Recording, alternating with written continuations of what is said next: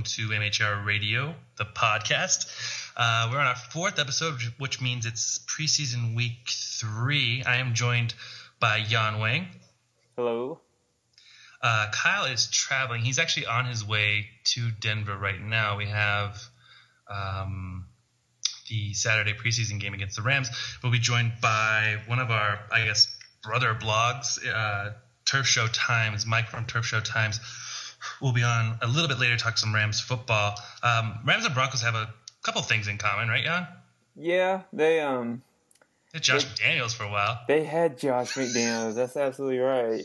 I don't even know how. I mean, offensively, they didn't really do too much last year. I don't think. They had offensive. Sam Bradford, he's supposed to be like a Matt Stafford. He looks a little bit more like a Kyle Orton right now. Jeff Fisher and Mike Shanahan were some of the longest tenured coaches for a while. Now they're all with new teams, including Andy Reid. Just jumped over to the Kansas City Chiefs. So we'll have some questions for him. One thing I got to remember to ask him about is Will Weatherspoon. That was a linebacker that the Broncos were actually kind of in a bidding war over. These old linebackers that the Broncos really love. They actually signed one today, and we'll get to that in just a bit. Right now, I guess the topic du jour is Von Miller, and I hope you guys aren't too tired of hearing about him. But Von Miller was suspended today for 6 games by the NFL, which means that normally the way it would work is a player would go through this entire process and no one would know anything until this Tuesday. So as of August 20th would have been the first time an NFL person outside of the Broncos would have ever heard of any type of suspension for Von Miller. So what we actually got was the appeal process. Von was notified sometime in May that he was going to be suspended. The NFL was able to suspend him for a little bit longer than 4 games. Usually how it works is, I'll do my best to explain this. Players put in step 1 of the program when they violate any type of drug, whatever it may be, marijuana, ecstasy, cocaine, acid, it doesn't matter. If a player goes into step 1 of the program, there's no punishment in step 1. Step 1, you're in the program for 2 months, unless there's some extenuating circumstances. You can be extended a little bit longer than that. But basically, you produce clean urine tests for 2 months, and you're good. You're out of the program. Now, what we received word on about a month ago was that Von Miller actually tested positive twice, once for marijuana and once for an amphetamine, which was said to be Molly, which is kind of a pure form of MDMA or the other street drug known as ecstasy. So that puts him in step 2 of the program. Step 2 of the program, you can be suspended. Step 2 of the program, you can be tested as many times every 3 days. So that's 10 times in a month. Getting tested 10 times in a month, and you're in the program for 2 years. So Von Miller may have been looking at a test every 3 days. So we're looking at, over a month, you're testing 10 times, 3 times, or, as many 3 times a week in some weeks. Or it would be once every 9, doing one every 3 days. It could be a big deal. That guy's in the locker room. He's getting you when you're coming in. You're required to produce clean urine every 3 days, possibly. And you don't really know exactly when it's going to come. It could be as many times as 10. It could be once a month. And they probably mess around a little bit with you while you're in step 2. So on step 2, Von Miller, again, messed up somehow. Now, there's a rule within the new collective bargaining agreement that if a player is to produce a specimen that's not human, so like a la DJ Williams, if they mess with the process somehow, if they produce diluted urine means you can produce a diluted sample basically by drinking too much liquid, which has kind of become a running joke around here because we had Von Miller, Kyle had an interview with Von Miller where Von Miller was Von Miller was promoting staying hydrated. Now, that was through Gatorade, but he was, basically insisting that kids stay hydrated, drinking Gatorade and water. Had Von Miller not produced such a hydrated sample, we may not be in this situation. So the rumor with that is that while in step 2, at some point in the season last year, Von Miller was required to produce a sample, and he fudged the sample somehow. He spilled the urine out of the cup. Told the guy, okay, I need to go out to practice. Goes out to practice, comes back and produces a diluted sample. Now, within the rules of Step 2 of the CBA drugs program, now he can be suspended for 4 games. However, if you produce a diluted sample or if you mess with the sample in some way, they can get you for longer than that. And that's how Von Miller arrived at 6 games. The rumor for the last couple of weeks is that someone in the NFL wanted Von Miller to be suspended for even longer than 6 games. They were looking at 10. More from ESPN, Chris Mortensen had a report early this week that they wanted to suspend him for the entire year. So 6 games was kind of the settlement for that. The issue now, Von Miller is, of course, the main thing is that he's suspended for 6 weeks. So he'll be out through week 6. Week 7 is against the Indianapolis Colts this season. But now he's in Step 3 of the program. Step 3 of the program, Jan, you are in for life. You are in Step 3 for your entire NFL career. If you have one more mishap in any shape or form, a diluted sample, testing positive, you are out for a season. You're banned for a season. You remember the Ricky Williams situation a couple of years ago. It's exactly like that. So yeah, he dodged a major bullet in that he only got suspended for 6 weeks. But the thing is, there's a target on the back of his head where if, while in Step 3, he produces anything other than clean urine that's not diluted, he could be suspended for an entire season. And if somehow he does that and makes it back onto an NFL team after being suspended for a season, he could be banned for life on a fifth positive test. What do you think? What do you think the mood is like now that the suspension's over in? Now that they know about the suspension, I think they all kind of already were preparing for it. It started off with 4 games. I think that was just an educated guess on behalf of people like me who know that in Step 2 you can only be suspended for 4 games. No one thought about diluted sample until Von started saying things like, I did not smoke marijuana. Marijuana is not a part of my life. Von Miller denied it up until about 30 minutes after the announcement was made. John Elway got a call from the NFL office, and he was the first one on the Broncos to know and kind of gone from there. So John Elway actually had a press conference today with John Fox, and John Elway was asked, were the Broncos aware of the Von Miller situation, the suspension, the possible suspension, prior to getting rid of Elvis Dumervil? And John Elway says absolutely not. We found out about Von in May, and I think that the whole Elvis Dumervil situation happened just around the start of free agency, which was in March. So Broncos didn't know about the Von Miller situation when they were drafting. They didn't know about the Von Miller situation during the beginning of free agency. They went ahead and got Sean Phillips anyway, who Sean Phillips doesn't look like he's going to replace Von Miller. Because they've now named Nate Irving the strong side linebacker. Nate Irving was expected to start at middle linebacker, and now he's pushed over to strong side linebacker to replace Nate Irving, to replace Von Miller. And we have Wesley Woodyard coming over from the weak side, going into middle linebacker. And at the weak side linebacker, we now have Danny Trevathan. Danny Trevathan is a guy who, whenever he was on the field last season, he was just brilliant and a really, really, really fun player to watch. And in preseason, he had a really strong week 1. His week 2 wasn't as strong, I guess I'll say it that way. But after seeing him in week 1, I was like, we got to get this guy on the field somehow. We can't, run 3-4. We got Danny Trevathan in on nickel formation. I don't know. But now he's at starting weak side linebacker. And I'm guessing that means Sean Phillips will probably be at defensive end, which is interesting because we had the Derek Wolfe injury in last week against the Seattle Seahawks, and it did not look good. But it looks like he might be available as of week 1 of the regular season.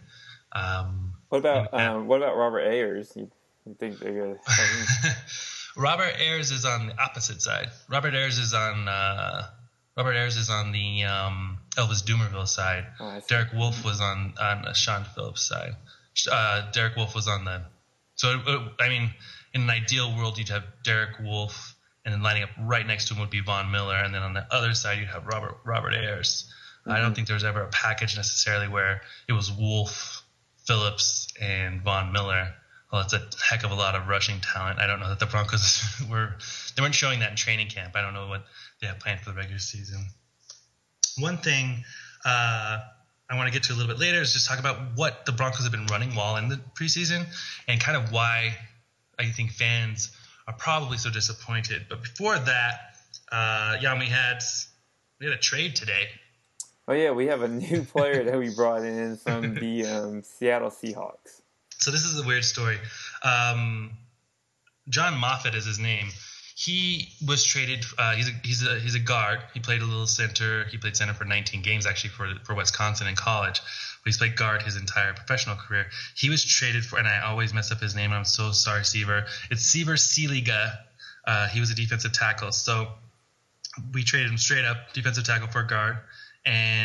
But prior to that, John Moffitt was actually traded to the Cleveland Browns by the Seattle Seahawks earlier today. Now, Moffitt didn't pass his physical with the Cleveland Browns, so they ended up giving him to the Broncos. Now, two things to me. What I want to talk about is how that kind of opens up the path for – so Chris Cooper's been playing a little center in practice and in training camp. And I think ideally the Broncos would love to have Chris Cooper play center. So you're looking at an offensive line, which is Ryan Clady. You got Zane Beadles, and then you'd have Chris Cooper, and you'd have Luis Vasquez, and you'd have Orlando Franklin. Like, that's a really strong offensive line. However, they just haven't been able to get it together yet. They have Manny Ramirez there right now. They have Ryan Lilja trying to replace him. Ryan Lilja was out on Monday. They said it was a vet's day off, but I'm not sure that he even participated on Tuesday in practice either. So you bring in a veteran guard when you have two Pro Bowl caliber guards already there, 3 if you count Cooper. It doesn't really make sense that you'd have 4 guards. So I think that maybe Cooper might be bumping up to center, and you have a really strong backup in John Moffitt at either guard or center. And I think the Broncos want to come into the season having 8 offensive linemen on their 53-man roster. You could have, you could put all 8 on the 45-man game day roster, or you could sit one out, which they did a lot last year with Chris Clark. Chris Clark is a guy who can kind of play either outside tackle as well. Should the Broncos be concerned that Moffitt failed his physical with the Cleveland Browns? That's what I'm saying. They already have so many healthy guards. You have Chris Cooper. He can play either guard. He's trying to get in at center. You have Ryan Lilja. He can play either guard position. We have a lot of interior offensive linemen on this team that could switch kind of in and out. And even Moffitt, he's a guy who played center at Wisconsin, and he's only in his 3rd season, so he's only like 2 years removed. He's got, not arguably, inarguably, he's got more experience at center than Chris Cooper. So it's hard to say what the Broncos really want to do. They have 6 guys now in camp who are capable of playing center, 5 of which have extensive experience doing it. A funny story about Moffitt. Moffitt was arrested. Moffitt was okay. Well, let's start at the beginning. In 2011, Moffitt's rookie season, he was injured, I believe, in week 13, and then he got suspended while injured for 4 games for taking a performance-enhancing drug. His agent stated that it was what's the one that people are taking all the time now to study? What's the name of that drug? Adderall. I always forget Adderall. I never took Adderall, obviously, but and that's kind of like the vanity answer for when players get, because you can't actually say within the program rules. The NFL can't just come out and say it was steroids. They can't. It could be literally anything. And so his agent said it was Adderall. And then in 2012, it's a funny story. I guess we'll probably link it in the comments to this blog. But Moffitt was arrested for at least twice urinating in a Seattle mall parking lot and giving 24 months worth of probation. So he's still on probation for urinating publicly and running from a cop after being caught for the second time. He's apparently a fan favorite in Seattle, though, so hopefully the Denver Broncos fans will like him as well. We'll try and get him on the podcast, see if he's available next week. We got some questions, some interesting things to ask him, at least, to say the very least. One more Broncos news for today. The Broncos signed veteran linebacker Paris Lennon. That was on Tuesday. Sorry, not today. Veteran middle linebacker. This guy's played. He's an 11-year vet. He's played for literally half the NFL. Jan. He came in. This is how old this guy is. He came in under head coach George Seifert. Oh my gosh! Super Bowl champion coach George Seifert. George Seifert of Joe Montana. No, Steve Young. Did he coach Joe Montana, or did he just coach Steve Young? He coached Joe Montana. Joe Montana. He was the head coach that kicked our butts in Super Bowl 24. George Seifert. That was the 55-10 game. I believe was the head coach when Mike Shanahan was an offensive coordinator in San Francisco, and Gary Kubiak was the quarterback's coach. This is how old Paris Lennon is. However, he had a really productive season last year, Jan. He had 105 combined tackles as an Arizona Cardinal, and the Broncos are bringing him in. They're obviously not happy with what they have at middle linebacker, and they really need depth because Stuart Bradley's hurt right now. He's got surgery scheduled this week on his wrist.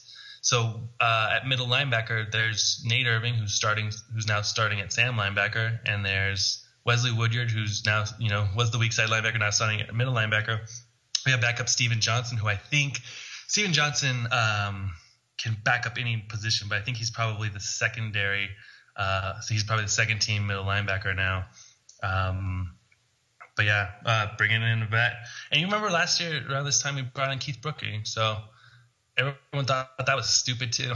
Yeah. He ended up being pretty decent. He did it well. And then one thing, just before we get over to Michael from Turf Show Times, we want to talk about was Brandon Weeden, Brock Osweiler. We want to talk about Brock Osweiler and his. We want to talk about the 2012 draft class for quarterbacks. And the 2012 draft class, let me just run down for you real quick in case you forgot. We have Andrew Luck, we had RG3, we had Ryan Tannehill, we had Brandon Weeden. Then went Brock Osweiler. Russell Wilson from the Seattle Seahawks went right after that. We had Nick Foles, who was just named the second-string quarterback on Tuesday for the Philadelphia Eagles. Michael Vick actually beat him out, but he's in his second year. Nick Foles is in his second year, not Michael Vick. And then we had Kirk Cousins. Kirk Cousins just went down with a foot injury during the Washington Redskins last game. You have Tannehill as well. Yeah, Ryan Tannehill from the Miami Dolphins. So we got how many were those quarterbacks from the playoffs last year? 1, 2, 3, 4, 5. We have 5 quarterbacks from that list that were in the playoffs last year. Osweiler was a backup. Kirk Cousins was a backup, but Kirk Cousins actually ended up playing in the game because RG3 got hurt. And we had of those 1, 2, 3, 4, 5, 6, 7, 8 of those 8 quarterbacks. All of them, 5 of them are starting quarterbacks this season, and Nick Foles was in the running to be a starting quarterback as late as today. He just wasn't able to beat out Mike Vick. Kirk Cousins, he's good enough to start on pretty much, any of the lower tier offenses. He's just injured right now, but I would take Kirk Cousins over a guy. I would take him over a guy like Jake Locker. Oh yeah. I would take him over Blaine Gabbert. Mm-hmm. I might even take him over Ryan Tannehill. How do you feel about Ryan Tannehill? Would you ever draft him in fantasy football? I don't know. I mean, I'm not familiar with his receivers, except Mike for Wallace. Mike Wallace.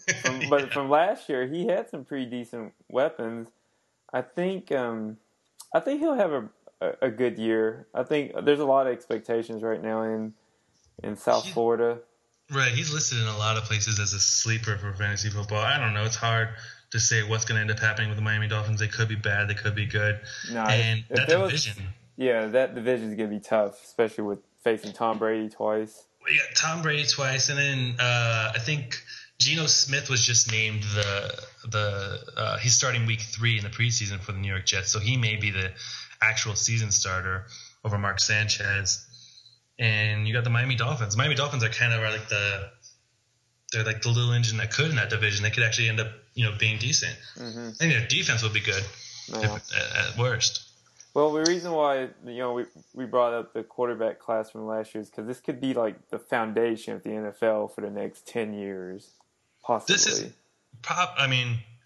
even from the top 5 quarterbacks from that Osweiler side, you got Luck, RG3, Tannehill, Wilson, and Whedon. That's like the 1983 quarterback class almost right there. 1983 quarterback class, we had Elway, we had Marino, we had Kelly, Jim Kelly, Tony Eason, Ken O'Brien. Yeah, Eason. Eason was a decent quarterback for a while. Eason was a Super Bowl quarterback. He quarterbacked the Patriots in Super Bowl 20 against the Bears, but that didn't last very much. They get stopped right there. So we have a decent quarterback class in 2012. Osweiler could take over for Peyton Manning. He might not. So far, it hasn't worked out for former Peyton Manning backups. You look at Jim Sorgi or Curtis Painter. Who does Curtis Painter play for now, Jan? He's now the backup to the other Manning, Eli Manning in New York. Giants. So, we got Curtis Painter in the New York Giants uniform now. It's kind of odd, the Giants also, when Jim Sorgi was a free agent, the Giants also picked him up. So the Giants are just picking up all of Peyton Manning's backups. Eli must like the way they hold the clipboard. Or Eli's like, oh, these guys won't take my job. No. That's true. So yeah, we got all those guys, and then I don't know, like next 10 years, I'd feel comfortable saying 3 of those 7 will win a Super Bowl. Yeah. Andrew Luck will probably win a Super Bowl in his career. RG3 will at least be in a Super Bowl in his career. The thing about Osweiler that's different from like Curtis Painter or Jim Sorgi is that Osweiler is coming at the end of Peyton Manning's career, and he wasn't drafted to be a backup. He was drafted to be a starter, and he's got at least 3, maybe even 4 years in the NFL before he takes over. And he might, a la Aaron Rodgers, a la Brett Favre. Yeah, but, like Osweiler, he's 22 years old now. He was super raw coming out of, Arizona State? So ASU. He was coached by Dennis Erickson, has coached a few NFL caliber players back when he was at Miami and ended up at ASU. The thing I didn't like about all the ASU draft picks is like that wasn't a 6-6 football team, and we got 3 at the time. We had 4 players from ASU, and we didn't even get the best one. The best one was plays for the Cincinnati Bengals right now, but we have Omar Bolden, we have Jarrell Robinson, and we have Brock Osweiler, and they're all from that 6-6 ASU team. And who went to ASU was John Elway's son, Jack Elway. Jack Elway, yeah. He was a quarterback there until his junior year when he dropped out. I think I'm not going to get into personal things, but I think that he may have dropped out for whatever reason. You can ask Avery about that next time. Apparently they're friends. Next time we have an English Slayer-a-thon. I realized that Osweiler was number 17. Who was 17 last year that had that number? It was... I don't remember. I do not remember. Somebody was hoarding his number. It was a receiver, probably. I can't remember. I can't think of it either. But I was actually, this past week was the first time I got to catch the Broncos play. And I was like, going, who's 17? I was like, oh, it's Brock.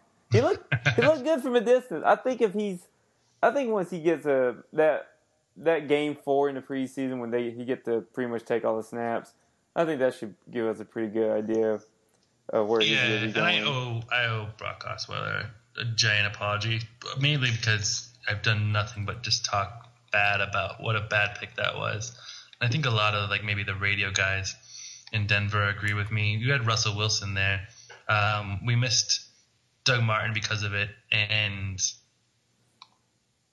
we could have we traded back in order to get the Brock Osweiler pick. We missed Doug Martin got picked right in our. Think about what a different team this would be right now if we would have just stayed put, drafted Doug Martin. We still would have Derek Wolfe. The only player we wouldn't have would be Brock Osweiler. All right, so we got Mike from Turf Show Times. He's going to be up in 1 second.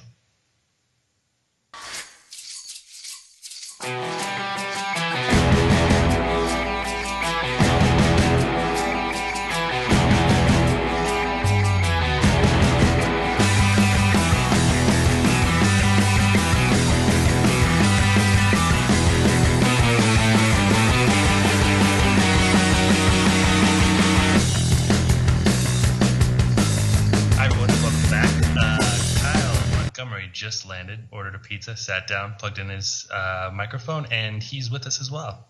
Hi, Kyle. Yeah.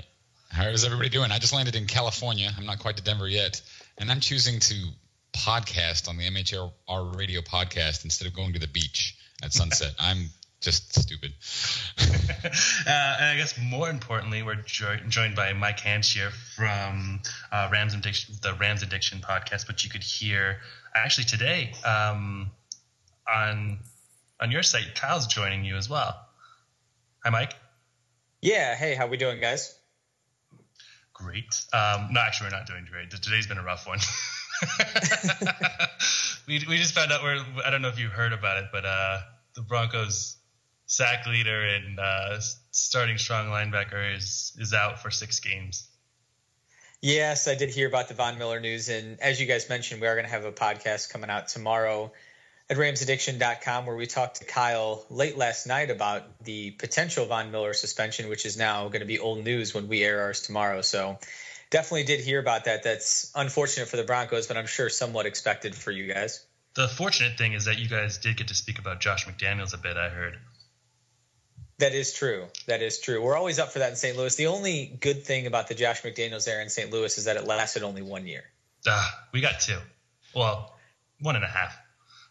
It felt like 12. So 1 3/4. I think Kyle just got his press credentials back from the Josh McDaniels era. I'm not positive.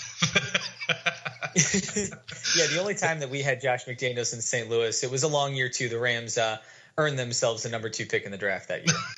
We got the number 2 pick in that same year. Well, the next year after Josh McDaniels left. There you go, Von Miller. It all comes back circle. Yeah. So Josh McDaniels is a blessing for a 2nd pick. Hopefully yours isn't suspended though. Not as of yet. It actually was. It was a bundle of picks. It was the RG3 trade. So real quick, just to bring these two topics, because the other things that we have in common is Paris Lennon. Broncos just signed him today. 11-year vet who also did time with the St. Louis Rams, I believe. How many years was he with you guys? You know, I really have no idea. I know that he was around for a good couple of seasons. It was during the Steve Spagnuolo era, so I'm wanting to say the 2010, 2011 seasons. But to be honest, those seasons were pretty rough to watch, and he was pretty nondescript even at that time.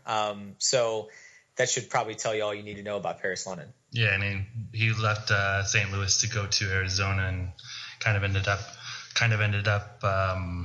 he had a decent season for, he had 105 assisted tackles, 105 tackles with 73 solo tackles. So Mike, one thing that you guys didn't get enough credit for last season was you guys were a decent team in the NFC. If all is fair in the NFC West, you guys would have been number 1, right? Yeah. The Rams finished with the best record in division last year. They were 4-1-1 against the NFC West, splitting games with Seattle, which was arguably one of the best teams in the NFC, and then also having 1 win and 1 tie, so technically not losing to the Niners at all last year. The Rams were 7-8-1, so they're obviously pretty mediocre record-wise, but other than 1 game in London where they played New England, they played competitive against pretty much everybody all year long. Yeah, and that's what I wanted to say. You guys aren't really getting enough credit because those teams, the 49ers and the Seahawks, are, I mean, amongst Vegas bets, at least Vegas odds, they're 2 of the top 5 teams in the NFL, along with the Broncos, who may be taking a hit after the Von Miller news. Yeah, definitely. And we can kind of look at it. The Rams are a team that I think a lot of people consider to be on the rise, but I think a lot of people, probably myself included too, think they're maybe a year or 2 away from jumping either Seattle or San Francisco. They're kind of in a tough spot where they are an ascending team, but they've got 2 teams in their division that are clearly leaps and bounds better at this point. what do you see being the difference? What would it take for you guys to hurdle either the Seahawks or the Niners? Yeah, that's a really good question. I think where the Rams are right now is that they're relying on an awful lot of young players. The Niners and Seahawks obviously both kind of caught lightning in a bottle a little bit with Kaepernick and Wilson. Kaepernick being a second-round pick, Wilson being a third-round pick. It's just going to be hard to find guys that can come out and play the way that those two did if you're not spending a really high draft pick on them. But the Rams are in a position right now where their roster really, when Jeff Fisher took over after the 2011 season, was in such bad shape outside of Sam Bradford that it took just a year to get them back together and to start drafting young players who are going to start pointing in the right direction. So I think they're a year closer to closing that gap. But when Wilson and Kaepernick came in, both Seattle and San Francisco had pretty dominant defenses and pretty dominant run games with Frank Gore and Marshawn Lynch. And so they were really able to highlight what those two quarterbacks can do well. I think the Rams are just now getting to that point with Bradford. So hopefully the gap this year closes a little bit. Yeah, it was really interesting last year how even under Josh McDaniels, like Sam Bradford just kind of never got it together. And that's the one thing that you had to give McDaniels credit for, whether it was in New England or Denver. He's always able to get a quarterback to perform. I mean, we had like Tebow came in under Josh McDaniels, and whatever you feel about Josh McDaniels, Tebow did take the Broncos to the playoffs the next season under John Fox. Whether that's Josh McDaniels' credit or Mike McCoy's credit or John Fox's credit, he kind of left a decent team in the wake. He had some pretty decent offensive players: Zane Beadles, Eric Decker, Demaryius Thomas. I see Kyle's face lighting up. He's like, he left us decimated. But you guys felt the same way. Like he kind of left you guys the offensive, and there was no benefit from having Josh McDaniels or Steve Spagnuolo on the St. Louis Rams. Is that what you're saying? Yeah, I mean, to put it in perspective, this is a stat that's well known in St. Louis, but at the end of Steve Spagnuolo's tenure, so at the end of the 2011 season, the Rams are coming off a 5-year stretch where their combined record was 15-65, which is the worst 5-year stretch in the history of the NFL. Eek. So it doesn't get any worse than that, obviously. And the problem is that in Spagnuolo's second year, so the year previous to bringing in McDaniels, when Pat Shurmur was their offensive coordinator who got hired that offseason to go to Cleveland, that season the Rams played a very, very soft schedule with Sam Bradford's rookie year, and they were 7-9. I don't know if you guys remember this or not, but they played a game in Seattle, at Seattle on Sunday night, where Seattle was also ended up being 7-9. The winner was going to go to the playoffs. So the Rams were a team that a lot of people considered to be on the rise. They had this young rookie quarterback. Bradford was offensive rookie of the year of the league that year.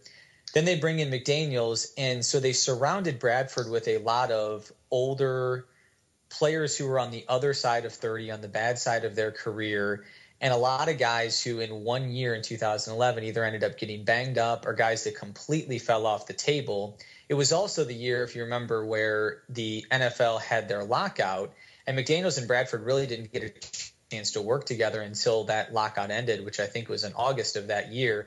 So it was a total bad combination. And then early in the year, Sam Bradford suffered a high ankle sprain. I believe he only started either 9 or 10 games in 2011. So it was really a perfect storm where at the end of that 2011 season, there was really nothing happened from a positive perspective.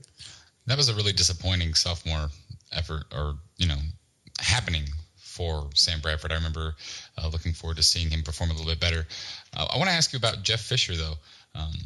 His impact on the team, I know with his time in the Titans, he was not as in control of personnel as he might have liked. What is his status there with the Rams? How much control does he have over personnel? How much say does he have when it comes to drafting players and picking up free agents?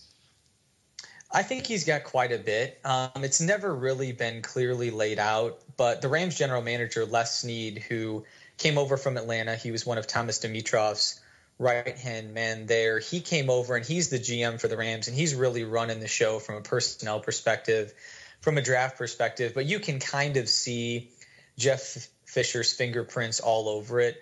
The one big difference that Rams fans have noticed between Spagnuolo and Jeff Fisher is that Spagnuolo was somebody who wanted proven commodities. He wanted guys that had production in college or as a free agent, had production with their previous team, and they could slide him right into a role.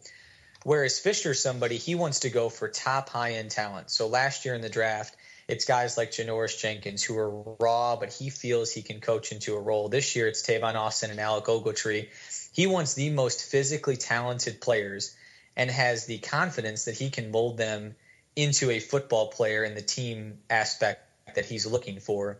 So that's really where I see Fisher coming in, is that Snead's drafting the players, but he's kind of got his fingerprints on certain guys that he wants in. So looking at free agency, prior to free agency happening this year, one of the guys that I wanted desperately for the Denver Broncos was Danny Amendola. And how much he ended up going to the Patriots, we ended up getting Wes Welker, but how much does the loss of Amendola hurt the St. Louis Rams this year? Actually, I'm going to shock you guys by saying I think it helps the Rams. Wow. Okay. In what way? I'll explain why. One of the reasons that the Rams have been held back the past couple of years, or at least in Bradford's first few years, they have totally lacked an explosiveness across their offense. Danny Amendola has a very, very defined role. He's a slot player. He's somebody who's going to catch a lot of balls underneath. But what you'll see a lot of Danny Amendola, if you watch him more closely, is that he's a guy that usually catches the ball between 5 or 10 yards from the line of scrimmage and then gets tackled almost immediately. Danny Amendola's career yards per catch, I believe, is just under 9. It's about 8.8, 8.9 yards per catch, which is a lot less than new Rams tight end Jared Cook, for example, who's at about 14 yards per catch in his first 3 years. So Amendola is just a guy that is solid. He's obviously somebody who's got great hands. He knows how to get open underneath. But if you pair him with what the Rams have had the past couple of years with Steven Jackson at running back, Brandon Gibson at outside receiver, these were guys that were reliable, but they could never take a 5-yard slant and go 60 yards for a touchdown and change the game. And I think the Rams, by letting Amendola go, they let Gibson walk this offseason too. He signed with Miami, bringing in Tavon Austin, Chris Givens emerging as an outside receiver, and then bringing in Jared Cook. They went from a bunch of guys that were going to require them to have 10, 12-play drives to a handful of guys that on 1-2 plays can flip the field and change a game. Right. Yeah, 2 players I wanted to ask you about. You just covered them with Tavon Austin and Chris Givens. I think everyone's kind of interested in about the running backs as well with the loss of Steven Jackson. You guys have Isaiah Peed. How is the running situation in St. Louis so far through the first 2 weeks? Yeah, it's pretty unsettled at this point.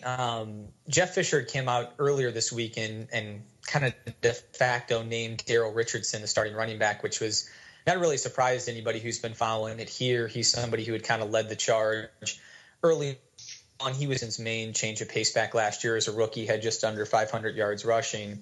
So he's but he's more of a scat back type. He's probably under 200 pounds, 8'5'9", a smaller back, so he doesn't really look like a prototypical number 1 running back. They've also got Isaiah Peed, who they took in the second round of last year, who didn't do much, really got passed up by Daryl Richardson in the preseason last year. And then a 5th-round pick this year, Zach Stacy, who also figures to get in the mix. He's a little bit more of the traditional 5'10", 210-pound running back you can kind of envision running between the tackles. So I don't really think they're going to rely on any one guy. I think if they do, it's going to be mostly Daryl Richardson.